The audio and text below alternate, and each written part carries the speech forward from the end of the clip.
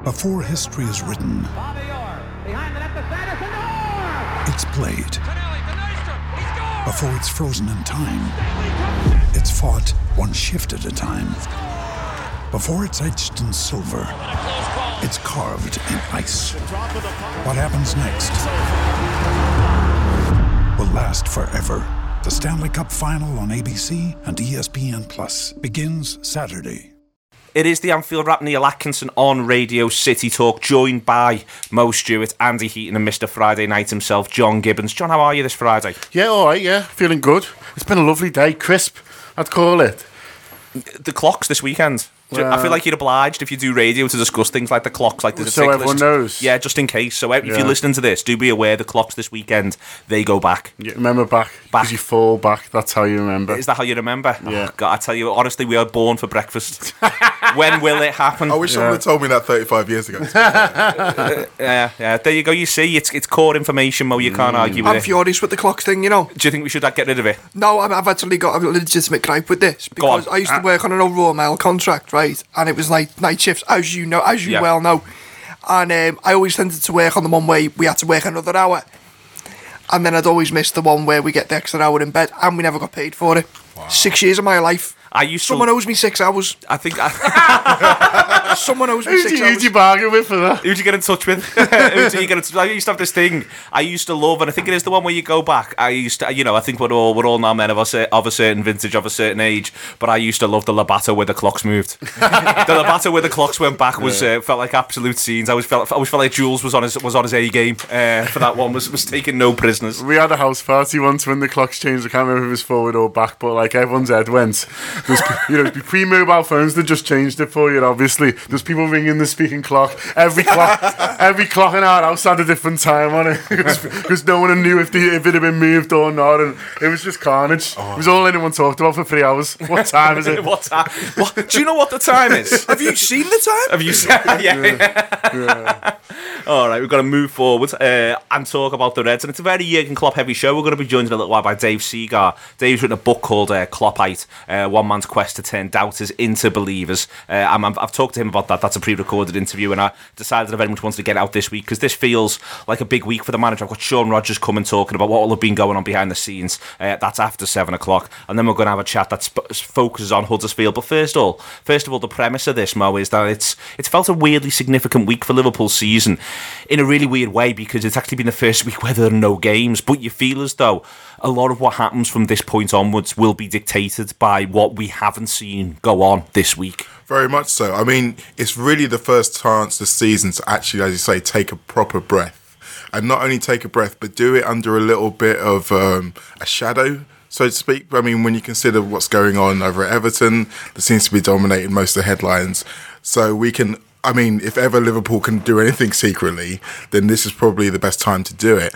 And as you say, it feels like decisions are being made this week that will have serious ramifications over not only between where we are now in January, how long our list is in January, but also where we finish in May and how many more years the manager gets after this one. That feels like a big week, Andy, but I sort of don't necessarily disagree with anything that Mo said there. It's worth pointing out that it's actually the first week of uninterrupted training Liverpool have had, and it is also a chance to assess when you're not just in that maelstrom of game break, suddenly they do get to have a little look, and there is so much to look at. Yeah, there's been a lot of talk amongst the fan base and the media in general about the big message turning doubters into believers and maybe believers turning into doubters, but I think that applies to the squad as well. They've had all week to keep them together this week, and I think you'll be able to tell what the reaction is by the lineup he puts out. Because I think he either changes a lot or doesn't change very much at all. I don't think there's any real halfway house, and I think that they're all very strong. And we all know how much a training ground manager he is, and I think we'll see the proof of that on Saturday when they line up against Huddersfield. But I wouldn't be equally surprised either way to see 5 changes or none. Apart from the enforced Coutinho one that we found out about. Well, yeah. That is a little bit of a shame, obviously, for tons of reasons. But it is. I mean, there's been talk, John, that Liverpool's players got Tuesday off, and what I would say there is I very much bet the coaching staff didn't. I reckon they were in, going through what they've been working on, going through videos, assessing themselves really, and then assessing what does need to be done, what players are in what state. The manager talked today in this press conference about Lovren's sort of mentality and about that he didn't want to be the sort of person who's watching on or on phones, as he phrased it, that he very much wants his players to get stuck in and help. And it does seem a lot of this does seem to be mental for Liverpool, I think, and that's why I wonder if he might have cherished the week of holding his players close a little bit. Yeah, maybe. He'll have liked having the week, I think. I don't think it was sometimes managers and players will say, it's good to bounce back, be able to bounce back quickly, but I don't think that was necessarily one where you'd want to. I think this was one where it's a reevaluate it, and I think I'm right. I think you're right. I just said I'm right. I think you're right, is what I tried to say, was that the coach is probably working harder than ever this week to get days off. And I think a big thing for them will be to go back to when it was going well and think about when it's gone well. And that's been plenty of times on the Jurgen Klopp's reign, no matter what anyone else tell you.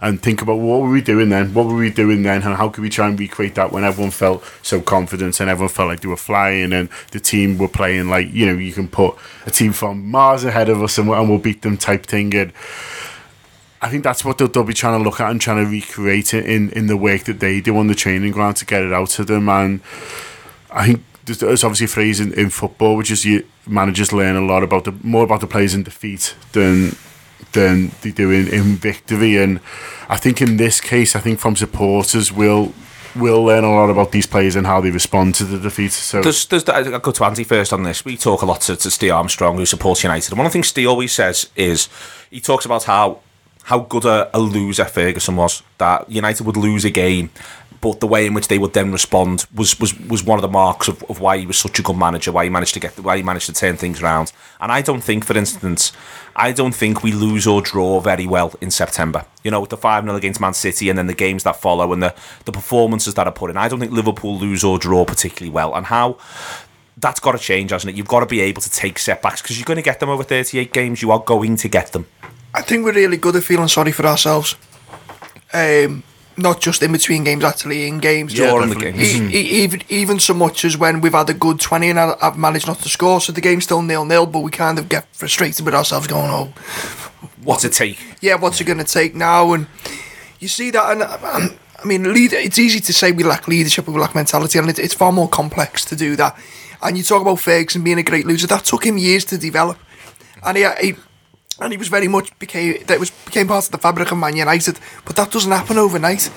And you have to have the right people around you. You can't take someone who's mentally weak or if they haven't got it, you can teach some players, but you can't teach them all. And that resilience that takes time to bed in. So I get what Steve's saying, but I think we've got the capacity for our squad to feel sorry for itself. It's too great. It's too great a component. And also the thing is, it's notable that Steve didn't give away Ferguson's secrets of exactly how he did that. So just to say that it has been done before doesn't mean it can be done by everyone, and that there is one way to do it for everyone. So it's a tough one to really quantify. I mean, I remember looking at stats earlier this season. I think it was after after the Watford game, in fact, where we were talking about how we bounced back from bad results. And last season, if you take that horror show in the middle of January out of it, every other game time we dropped points, we won the game after. So we were doing it. We could do it. This squad does have it in it. I think you're right in as much as we need to get out of our own head a little bit.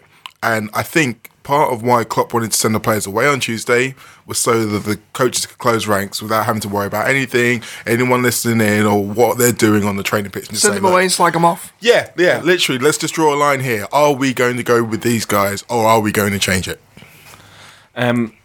The other part of this, John, as you mentioned it there, it does feel like it's the first wobble for the manager. Whether it's his wobble, whether he can feel as though he's been let down by his players, whether it's the circumstances. For the first time, there's a number of people talking about whether or not he should be under pressure and whether or not he is untouchable, which suggests A, he is under pressure, and B, he is touchable in the way in which these things work. And it's easy to say that there's one cheap fix, and that's win games. It's different to say that this is part of. You could argue this is part of the pathway a lot of Liverpool managers end up going on. Yeah, it's right, and look, if a lot of Liverpool managers are going on the same pathway, then maybe there's a greater problem than the manager. But I think that's maybe one for another day.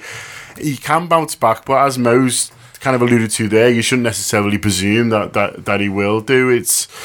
He's in a tough position for him, and there's times with any manager where it's not going right, but you can see what they're trying to do, and then there's times where it's not going right, and you look. It's hard to see what they're trying to achieve, and we're sort of edging towards that one a little bit at the moment, where you think, well, what was the game plan against Tottenham, and you know why are we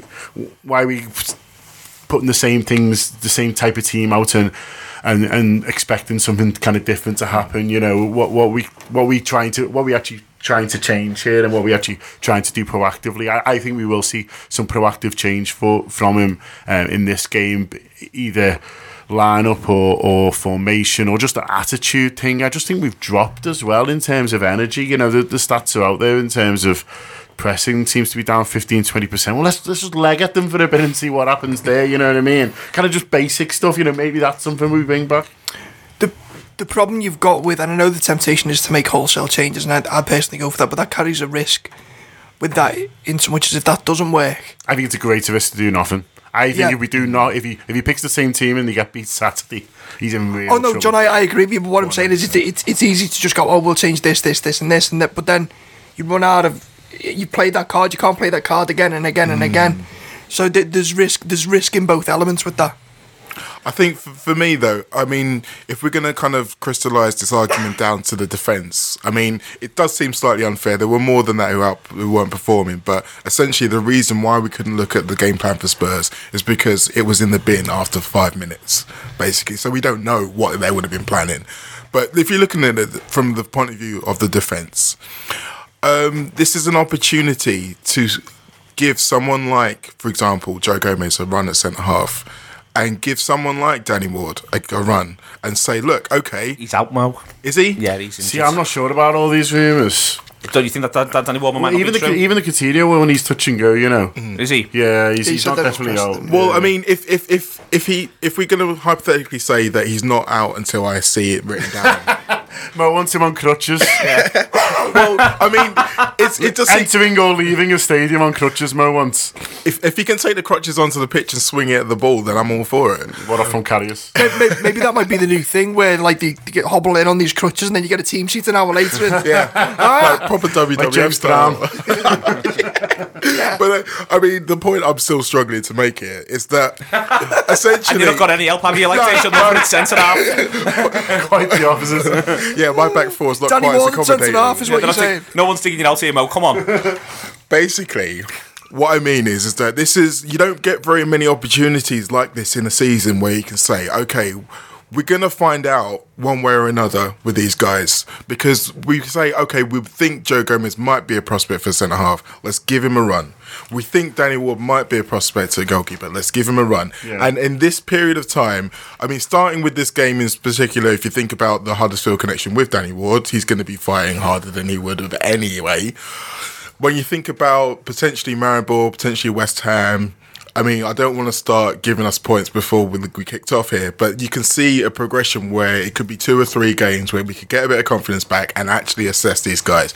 If we don't take this opportunity, then are we still going to be in January saying, well, maybe we don't need one because maybe he could do this and maybe he could do that? We need to start getting some definitives in here and knowing about these players. There might be something that he's been tempted to do since the start of the season but hasn't either been able to because of one thing or another, or has been a bit reluctant because it's a bit of a risk. Yeah. And that might be the thing he goes for now, and you sometimes see that with managers when Brendan Rodgers had his eye on that formation that Ball had played, was it, and thought it was mad and brilliant, but you know, it's one thing seeing it, but then doing it the next game feels a bit strange. But then when he needed to do something, he went, do you know what, I'll do that Mad Ball thing. Okay, this is the Anfield App. I'll have a chat about the Mad Ball thing after 7 o'clock or things like it on Radio City Talk. Made up to be coming across you today, Liverpool, on this Friday night. Whatever you're doing, have a fantastic time. After this break, we are going to be speaking to Dave Seagar. He is talking to me in London about his book, Kloppite, how one man's quest to turn doubters into believers.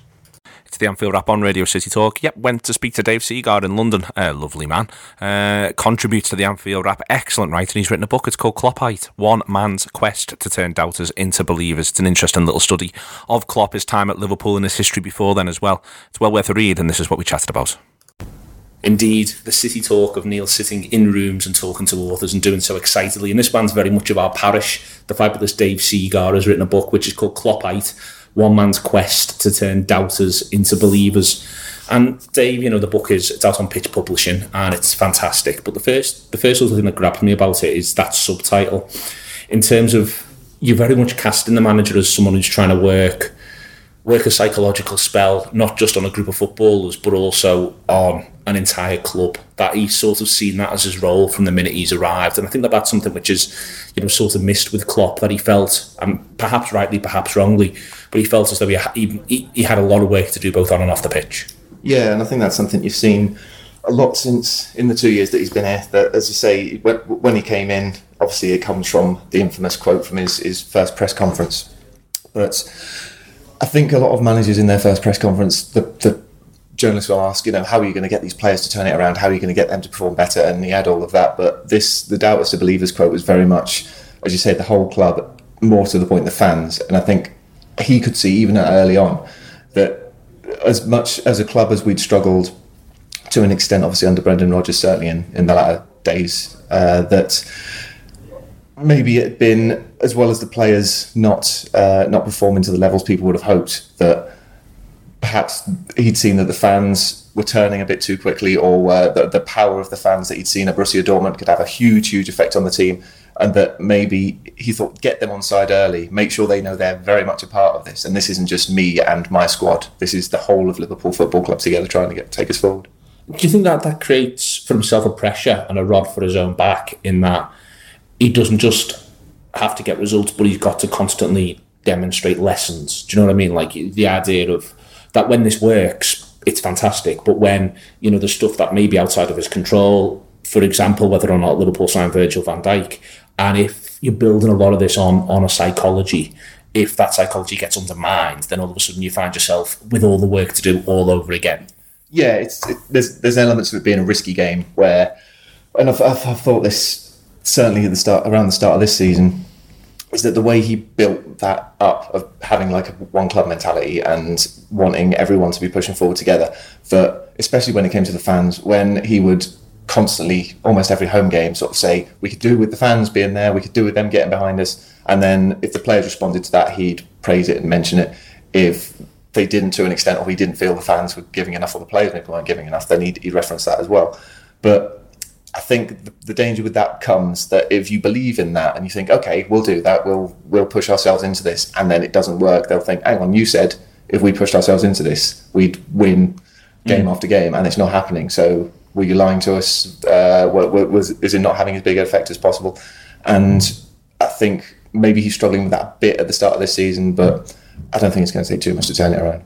Within the book, you speak to a lot of people who are close to the entire project, Pep Linders, John Achterberg, and you take the other quotes as well from people who've given them elsewhere. There's a Steven Gerrard thing in there as well, where he talks about the first time he met the manager and how he walked out. Again, on that, what strikes me as it comes through repeatedly in the text is that there's a lot of pressure on his sense of personal inspiration. I think I've specified the coaches there because they're working with him in a technical capacity, and yet they talk about it. I've specified Gerrard because he doesn't currently play for them, and he actually says, if I played for this fella.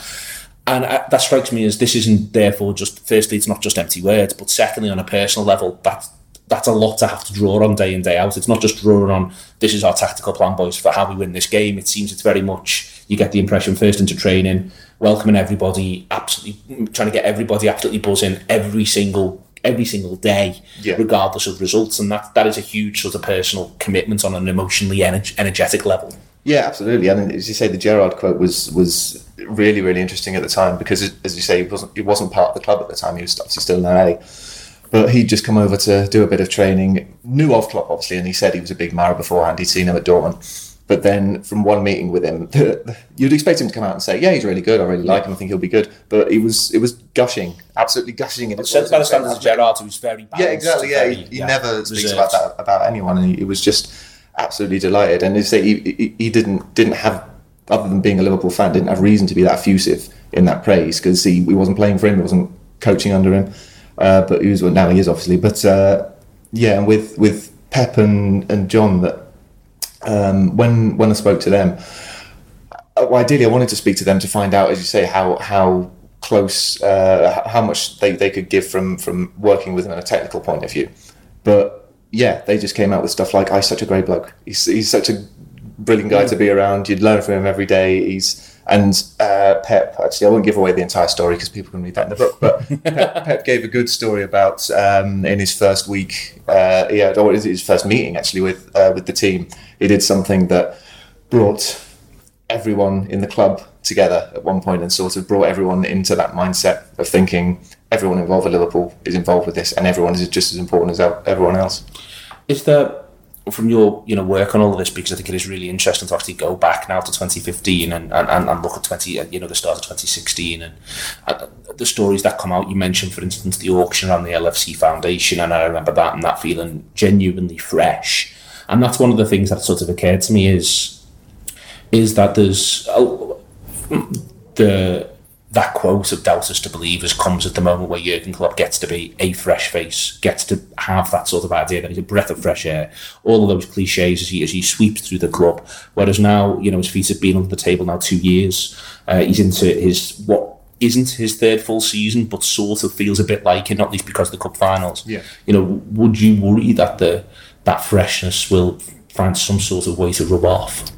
I think to an extent we've seen that already this season, which is a slight worry because you kind of hoped, especially there was a lot of people who felt that that's essentially what happened to Dortmund, certainly in his final season, where the form just went completely off a cliff, and they said, it's just ended. The cycle of what he can bring and his motivational techniques have ended and probably can't be brought back. They were in the second half of the season, but not to the extent he wanted.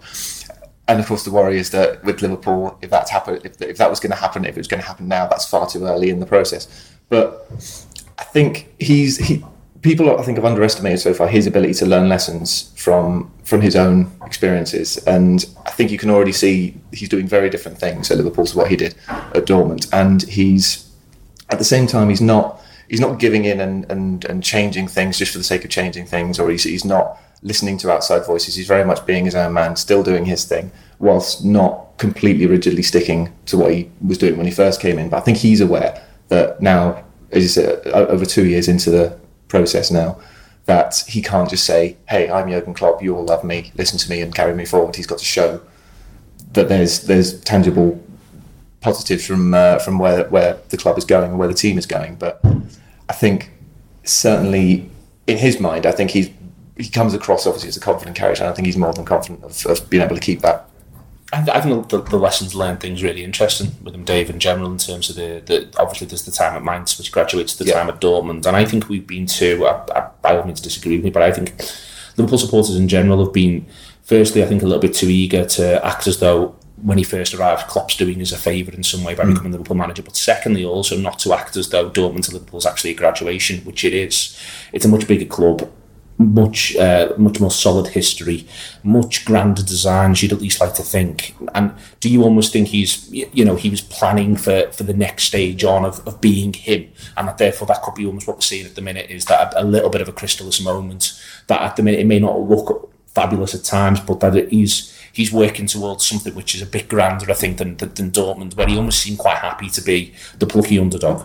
Yeah, I mean, I think he's certainly aware of that it was a step up. If nothing else, this was going to be the hardest job of his career. I mean, obviously Mainz, they were struggling very much at the time. It was his first job. He'd never been a manager before, and he just transformed them practically overnight.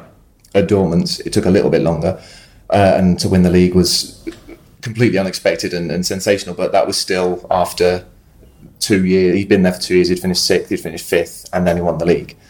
And in those sixth and fifth seasons, I've spoken to Dortmund fans while doing the book, and they said absolutely no one questioned him during that time. Because obviously, I think they finished 13th at the end of the season. And they were doing a really bad state. They were. They had an awful squad. And he had a lot to turn around, and he did. It's certainly in terms of the play, they could see that straight away. But he'd in the first 2 seasons, they said, we just can see we're on a good way here. 6th and 5th is fine, and then obviously winning the league after their patience paid off. But I think he knows, and everyone really knew when he came to England and to Liverpool, that it was not going to be that. I mean, it wasn't a simple job at Dortmund, but it was going to be even harder here, because there was a lot to learn from English football and from the new squad he had. And factually, I think the Bundesliga is a strong league, and it's stronger than a lot of people give it credit for. But there aren't as many big fish in that pond as there is in the Premier League pond, and so much more competition, that he's tried to figure out a way to get Liverpool towards the top of that when it's harder than it was in Germany. I want to talk more separately on Tour Player about aspects in terms of things like winter breaks and stuff like that, and how the learning from that. But do you also think that there is something about that you can see English football from afar, you can watch the videos, but the lived experience of it still remains? Again, another thing the book brought back to me was the West Brom game, where the 2-2 and he goes to the crowd and all that sort of stuff. Yeah. But that was because he says in the game, and we can't swear, but he was deeply marked by the Crystal Palace defeat, by his styles of football, that bits and pieces came as a shock to him. Do you think that was the case for perhaps longer than people thought, than people imagined, that it did take a good 12 months of him before he was like, okay, this is how this works? Yeah, certainly with regards to the winter break thing, I think that you can't underestimate the big effect that's had, or the big difference that's had, because especially, again, going back to his final season at Dortmund, as disastrous as the first half was, he knew that once he got to the halfway point, 6 weeks, the winter break is in Bundesliga, the longest by a fair distance in Europe. He had that long to work with them again, and once he had done, he did turn them around. They had a couple of iffy results in the second half of the season, but it's at the start of the second half of the season, but soon they were winning game after game, and he had turned it around in that time. And of course, coming to England and seeing that not only do you not get 6 weeks, but you don't get any weeks, and you get more games on top of that adapting to that was a huge thing to ask anyone to do, really. And especially as it comes out in the book that, as people know anyway, that in both seasons, he's really had a lot of injuries in that time as well. So it's not as if he's been working with you could say, he could have had a bigger squad to work with that time. That in those moments, he's had a shortage of players to work with and a lot of games to get through, and he's not had any experience of doing that before. But I think, again, in terms of lessons learned, I think that's something I would be astonished if we don't see better results over this year's Christmas and New Year period. And I think we've seen already he's doing things to try and play forward to that already. Okay, so the book's called Kloppite. It is on Pitch Publishing by David Seagar. So he uses his authorial title, Dave Seagar, when he does the ratings for us. So you can get that now, and it's very, very much worth a read. So please do take the time to do so. And me and Dave will be having a longer chat about this book, which will be out next week on Tour Player. So thank you very much to Dave, and let's get back over to everybody else. Dave Seagar there, his book Kloppite, One Man's Quest to Turn Doubters into Believers. It is available now in all the ways I just said there. Listen, this is the Anfield Wrap on Radio City Talk. After the break, I'm going to be talking to Sean Rogers about what happens in the dressing room after all of that sort of kerfuffle, and back with Andy, Mo and John to look ahead at the Huddersfield game. Don't go anywhere. Welcome back, Radio City Talk. Neil Atkinson, joined by Sean Rogers. Before we get back to Mo, John and Andy, we want to work through what Sean will do, and it'll have been a big weekend on the training ground. What really interests me, Sean, and we talked about it earlier in the show, is this: they took a day off on Tuesday, and I think that's the players took a day off on Tuesday. I suspect everybody else at Melwood was expected to be in for a big 14-16 hour day. Yeah, I mean, to be fair, normally, I don't know how some clubs do it, without getting too technical on it. Kind of most clubs will want you in the day after to be assessed and basically work on your recovery, for want of a better word. And it's quite common that day two you'll get a day off. And I know when Sturridge has gone away with England, but this happens with a lot of international teams. If you're Brazil or Germany, you can't train your players, can you? The way that every club side want to train their players, you've got to have one way of doing it. So everyone does things differently, and that's why I think when people come away from international breaks, they do have more injuries than you'd like. With the Liverpool team, I think it's perfectly natural for them to come in the day after and then have the day off on the Tuesday.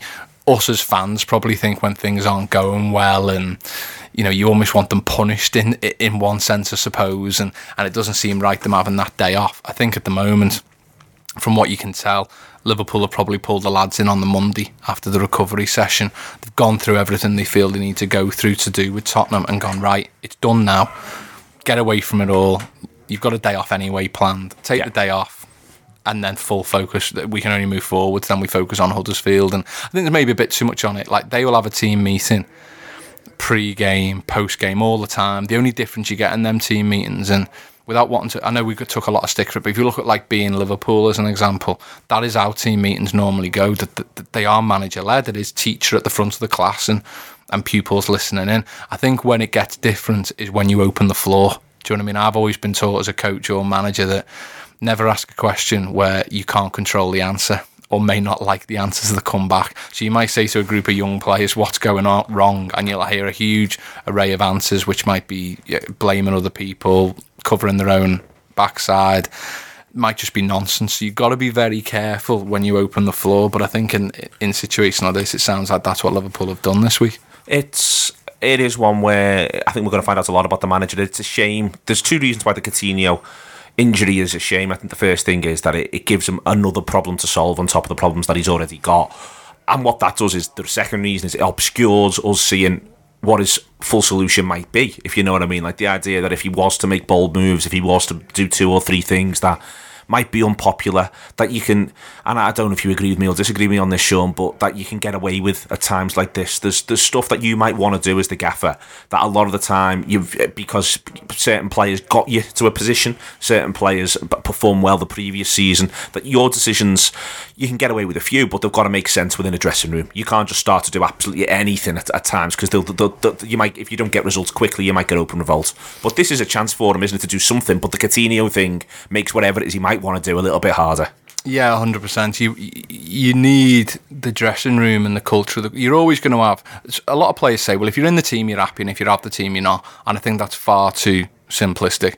There are people who aren't in the team that may not like it, but the way that you go about it, they can completely, accept it. I don't think that when Gary McAllister's left out by Houllier, all of a sudden he's like Mr. Nasty and is upset about it. He's come to the club on a certain terms and is being dealt with in a certain way where that's acceptable. But I also think people who think just because you're in the team you're happy are also wildly out on that. So I agree with you that in a situation like this, everyone in the club will accept that it's not good enough. Everyone will accept that something needs to change, whatever that. Now, it doesn't mean you have to change formations and selections, but something has to change to get a regular run of positive results to get the club to where we want to be. So, to that extent, people are going to have ill feeling if it affects them, but it's going to be taken on the chin, I suspect, and that doesn't happen that often, and particularly this early in the season, there's a little bit less pressure as well. Like if we draw with Huddersfield, we'll think it's the end of the world, but it's not like the back end of last year where if we'd have drawn on the last day of the season, you're not achieving your aims. So we may feel under pressure now, but that's only going to go one way and get worse. So yeah, if he wants to do something radical, he totally can. A lot will depend on what him and his backroom staff have come up with, and also the reaction of the players in training this week. It's interesting you mentioned pressure there, because it's something we've touched upon through all of our conversations during this season, but we haven't properly explored. I do wonder about these feelings of pressure, in that, we were talking about Firmino's reaction to the penalty miss against Sevilla, and the general mood around a couple of those results. To me, it's felt too huge, it's felt too intense, it's felt too pressured at this stage, and it's easy to say, well, that comes from the top, but it may not. It may come from something internal within there. It may come from a desire not to let the gaffer down, not to let the supporters. I don't think it does come from the top. So you think that this group has got themselves into this situation where this season they're feeling like we've got to be at it, we've got to be performing? Yeah, I mean, I always say that I think if we can hit 65 points at game 30, we are bang there, and you're giving yourself a shot. If you can clear 60 points, depending on what kind of a season it is, you look at the year Leicester win the league, you're probably bang in the race at game 30 if you hit that. So when you think that some blocks of games are much harder than others, we always say 2 points a game, but I might be looking at a block of 4 fixtures going 2 points a game's poor out of them. That's not what I want out of them. I want, splitting hairs. I want 10 points out of them 4 games, not 8, but then, whoa, I'm looking at these 4. 8 points might be quite hard. And you know, use this run of games, perfect example. You know, you got United at home, Tottenham away, Huddersfield, West Ham. I'm looking at that going 7 points, 8 points is probably par. Probably. Yeah. Anything over that, I think we've done well. Liverpool could still get through this run, being in and around par. For that, is it ideal? No. Should we set the bar higher? Arguably so. But I think if you look back in recent history, if we'd have hit game 30 between 60 and 65 points more often, I think we'd have won a league title for one. We'd have obviously got more Champions League qualifications in as well. And I just wonder with what I think what you're driving at is the reaction of some of the players and the behaviour. I'm not bothered about the supporters to one extent, because that's what supporters are supposed to be. But the playing squad should, whilst having that urgency in the last 10 minutes to turn a draw and to win, they should have that focus that there's a bigger picture here, that it's not as pressured as what it appears. And I do agree with you. It almost seems like it's a bigger crisis than it is. The players were under more pressure than it was. And there's nothing obvious to come at that. Like, I remember one of the Rafa teams, we had a terrible summer where Arbeloa goes, Hippie retires, Alonso goes. 09-10, yeah. Players have allegedly been promised certain signings, they don't happen. They get drilled 4-0 in that pre-season. I think it was Espanyol, wasn't it? And we turned up at Tottenham and it looked like the camp wasn't right, and it did look like that affected the mood of the players, that we decided we were not going to have a good season before we'd even given ourselves the opportunity to do so. Everything was positive throughout the summer and even at the start of the season, Hoffenheim, Arsenal. So I don't know where that pressure's... I mean, where do you think... How has that manifested itself within the players so quickly? I think that I think it's the strange interrelation around different parts of the pitch not doing its job well enough. So, you know, Firmino misses the penalty against Sevilla and they concede the daft goal second half where 2 or 3 of them knock off, and he comes off the pitch thinking I had a chance to kill that game and I didn't kill that game for us, and therefore so there's I think it's all these insecurities are bred one another into everybody feeling like their bit of the job is under even more pressure. And I think you can see that, for instance, in if you have a certain view of the Lovren performance against Tottenham, I think you can see he's absolutely desperate to win that header for the second. And it's ludicrous, it's ridiculous, but what's happened here is he knows he's now playing like, I've let everyone down. I know I've let everyone down. No one dug me out. I need to get on top of this fella. I've been worried about this, and this is what I'm going to come and do. And all of that's going through his head in a flash as a human being. But he needs to be better. But I think that's across the board, where it just feels to me a little bit throughout the season. I first led on Liverpool. It's so difficult because I don't think we've been intense enough in a lot of the games. But at the other side of it, I just sort of feel like more haste, less speed, boys. Let's be more deliberate. But let's be more deliberately intense. And I think that all the way through, I just sort of feel like this is a side that's got itself into a position where it's just all a little bit individuals that are at odds with themselves, individuals that are at odds with where they are in the team, individuals that are at odds with what their part of the team is against another part of the team. And then the manager feels they're not quite playing his sort of football that we're used to seeing throughout either his time at Dortmund or here. And all of it just seems like there's something, and I don't think it's as bad as 09-10, because 09-10, I mean, you know, first game of the season, Skirtle and Carragher knock each other out. Gerrard gives the maddest penalty in the world away. I just think that everything just sort of seems like it's not quite calibrated. Everyone's not quite calibrated is the word. Yeah, I think you did a really good article this week, for whatever that's worth me thinking. It was a good piece, Neil. And, you know, I've referenced this before, but after Maribor, he was like celebrating the counter-pressure being back. And you go, well, why is it back? Why did it go away then? Has it gone away because you wanted it to go away? Have you just... And it's not a criticism, it happens in all walks of life. Has it just gone away and you've not quite really noticed? A day becomes a week becomes a month, and then when you actually see it back, you go, I really noticed now how bad we are missing that. It stands out, I want that back. So I think that in times like this, I think your piece is spot on. Jurgen Klopp needs to go clean slate. He somehow needs to persuade the squad to clean slate as well. All the negatives, lack of confidence, any feelings they've got, he has to give that dressing room the feeling that things are going to be different. Yeah. And Gary Neville said something wise that is like, what would a new manager do coming in, if you know what I mean? And I'm not for 1 minute saying his job's at risk or anything stupid like that, but what would a new manager coming in do? And it'd probably be a bit of a clean slate, a sort of back to basics kind of approach. I suspect we'd have maybe a little bit more cover. And I might contradict myself here. The key really is Jurgen just doing the basic things that he thinks are the most important right now, and then getting everyone to do that and believe in whatever those basic things are, and just be him as basic as can, make it as simple as possible, and then you can sort of get some results and build some confidence from that, I think. Okay, going to go back over now to John, Andy and Mo. Always great to speak to Sean. Let's see what they think with Huddersfield on the horizon. Great to speak to Sean as ever. This is the Anfield Rap Radio City Talk. Neil Atkinson, John Gibbons, Mo Stewart and Andy Heaton. John, we're going to Belfast. Yeah, we are. I'm really, really excited. I love the live shows. They're your favourite things? They are my favourite things about the Anfield Rap. They're really good fun, though. If you've not been to one before, it is a little bit sitting there watching men talk about football, but it's a lot more raucous. It's a lot more fun. There's plenty of audience participation, and I would say that Northern Ireland and the Republic of Ireland probably do that the most. Yeah, they love audience participation. They love. Go on. Is it fair to say John comes alive? John is never more alive than when he's on stage. My friend Stu Mather, our friend Stu Mather, once described John Barrowman as a very aggressive entertainer, and I think that description could also be made of John Gibbons at an Anfield Rap live show. Very aggressive entertainer. We have a ton of fun doing them. So Are you bringing your Taylor Swift outfit, by the way? Oh no, man alive! No. Come on, one of us had to ask that question. No, I'm not. Give the people what they don't want. This is so it's on the 4th. So what we're going to be doing, if anyone in Belfast listening, and we will get over, and if anyone fancies going over even, but what we're going to do is watch the game all together in the Student Union, and there's a bar in there that we're at. It's not Mandela Hall, but it's above Mandela Hall, and we'll be in there watching the game against West Ham. They're going to do a live post-match show, and then we're going to take a little bit of a break, and then we're going to do the full Anfield Rap show. So all of that is the night out that we are offering, and I'd say it's a pretty good one, to be honest with you. I'm looking forward to it too, but I'm also looking forward to watching Liverpool play Huddersfield at Anfield, and the first reason why is actually to have a little bit of a look at them, Mo. I mean, it's an impressive start considering they've just come up. It doesn't feel like a Hull City start or a Blackpool start. It feels like there's a little bit more going on. You're not waiting for it to all fall back the other way and them to have a terrible last half of the season or something like that and hang on for dear life. No, they haven't reached heights that they seem unachievable to retain, so to speak.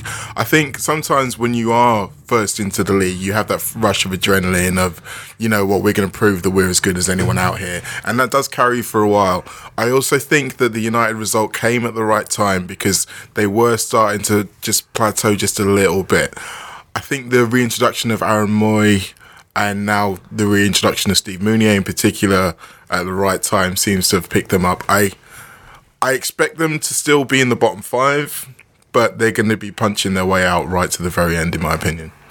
Yeah, I think most spot on. I think there's a bit more method than other teams that previously come up. It's very much Phil Brown, blood and thunder. Effort will get you there, and I think the reverse of that is as the season goes on, you run out of huff and puff. You look out, and it happens every time. You'll see a team start really well and then fall off a cliff. I remember Hull were 5th going around after Christmas or something. Talking about Europe. And then they narrowly avoided relegation because they literally just run out of legs, where there seems to be a little bit more method and a plan around what Wagner's doing. On the same token, Tottenham absolutely took them to bits a few weeks ago. And I think, I know Liverpool aren't in great form, but they have got that capacity too. When I think when they're beaten fairly early, if you get ahead of them early, they're fairly beaten, and there's that because they're not running on fumes and adrenaline and one thing and the other. There is a mental switch that goes off and goes, you know what, we're just going to take this. And Mo talks about method there, and it's part of that method targeting points and targets in certain games for those points that is Anfield seen as a free hit, and if it is, then if you go 1-0 down and Liverpool are playing well, do you think, sod it?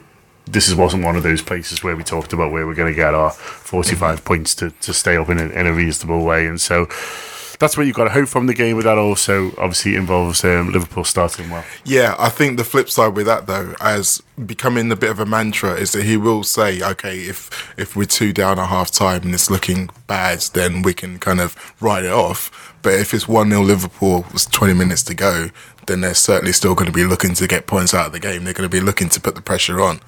I think from the Huddersfield's point of view, the result against Man United is good and bad. It's good because it obviously gives him a lift, but it's bad because obviously it's a little bit like after the Lord Mayor's show.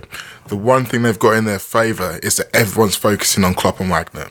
No one's talking about the Huddersfield players right now. That's a great shout. So this giving them all.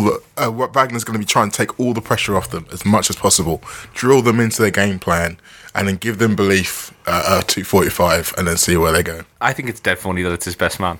I honestly think it's dead for like it is the extent to which it feels unbelievably Sunday League. This John is, and it's no bad thing. I'm actually quite excited about like two pubs in Kirby playing against each other. Yeah, where you know what I mean, where you feel as though it could go off at any time. Like there could be something that builds up there between the pair. You know, I'd quite like to see daggers drawn, say on 60 on the total. You know, and all sorts is coming out. Yeah, and then they've got to look at each other on 90 after the final whistle's gone and gone. Sorry about that, mate. Should we go and have a pint? Hey, listen, you ain't seen nothing. You ain't seen nothing until you've seen the Falcon versus the fan sale. Yes. Just saying.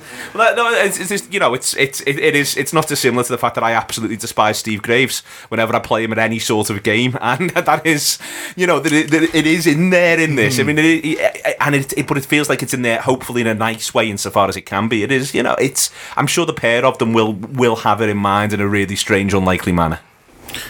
Yeah, possibly. I mean, it's dead easy to go, we're all professionals, but it's your best man. I know. But it's like, but you start looking for kind of like stories that aren't really there. You're like, oh, is his best man going to be the one who puts the kind of final nail in the coffin for the season? Or you're like, well, it's just a game between two footballers. Yeah. Like Jordan Henderson's not running around on Saturday thinking, oh, it's a bit mad that he's his best man. You know what I mean? You might be thinking it now. Him and Adam Lallana might be having the same chat as us now. But tomorrow, you know, it comes down to what the players do on the pitch, and the players need to do that, and that's the main thing I want tomorrow is the players to show that they're taking the responsibility on their shoulders, really, because they're the ones who've underperformed this season. You can talk about managerial mistakes, and you can talk about substitutions that should have been better and haven't worked, and what we should have done in the transfer market, and blah blah blah. But those players who've been out on the pitch haven't played well enough for Liverpool and haven't played to their full potential enough at the time. And so I'm hoping that's what they've been thinking all season, rather than who's the manager of whose team is that.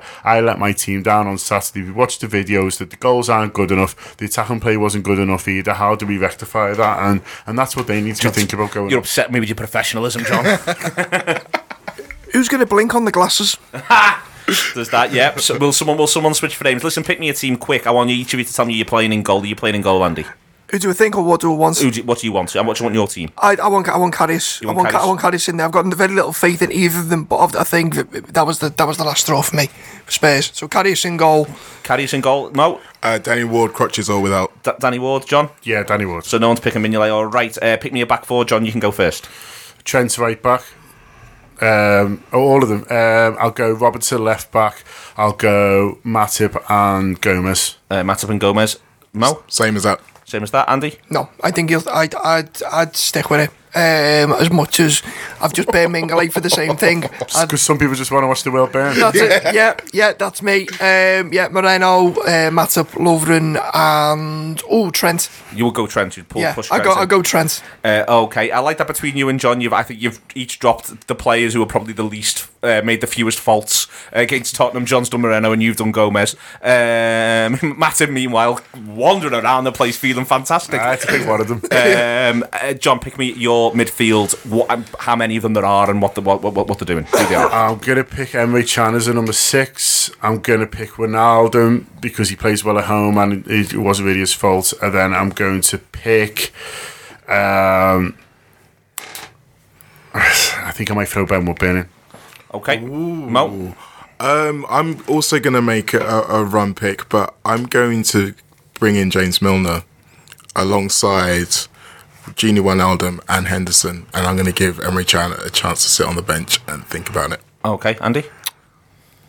Grujic, Henderson, and Wijnaldum. Okay, I'd be picking Henderson and Oxlade-Chamberlain, and maybe with Woodburn in there now that there's no Coutinho. And pick me your front threes, John. Salah, Firmino, and Sturridge. Salah, Firmino, and Oxlade-Chamberlain. Salah, Sturridge, Oxlade-Chamberlain. Wow, Andy has gone. It's mad that one that you've lost. He's done Firmino. Okay, that has been the Anfield wrap this week. You don't have a word about the Firmino not picking Firmino? No, I sort of understand it because I think the look on his face, and no, I was just trying to have a think about it. That's what it was. But I sort of understand if you're not going to pick as a Firmino as a 9, then maybe you're better off with different wide players. So I can see where he's gone. I was just thinking. Thanks, mate. Just clarifying it in your own mind. Listen, this has been the Anfield Wrap this week. Thank you very, very much indeed. Give me. In fact, I'll have a prediction from you all quick, Andy. Cathartic 4-0. Cathartic 4-0. John. 3-1 Liverpool. Mo. 2-1 Liverpool. 2-1 Liverpool. Mo's. Fair Andy's to yours. Yeah, Andy's was well better. I want to go to Andy's game if that can be arranged. Thank you very much. I would love to be wrong. Thank you very much indeed. Well, I'll take all three of them, to be honest with you. To Mo Stewart, to John Gibbons, and to Andy Heaton. This has been the Anfield Wrap this week on this mad week of weeks for Liverpool supporters. Doubters, believers, whatever you are, let's get stuck in. Very much enjoy the Reds against Huddersfield. It should be a terrific game of football. Let's go Liverpool. Let's not mess about. Sports Social Podcast Network.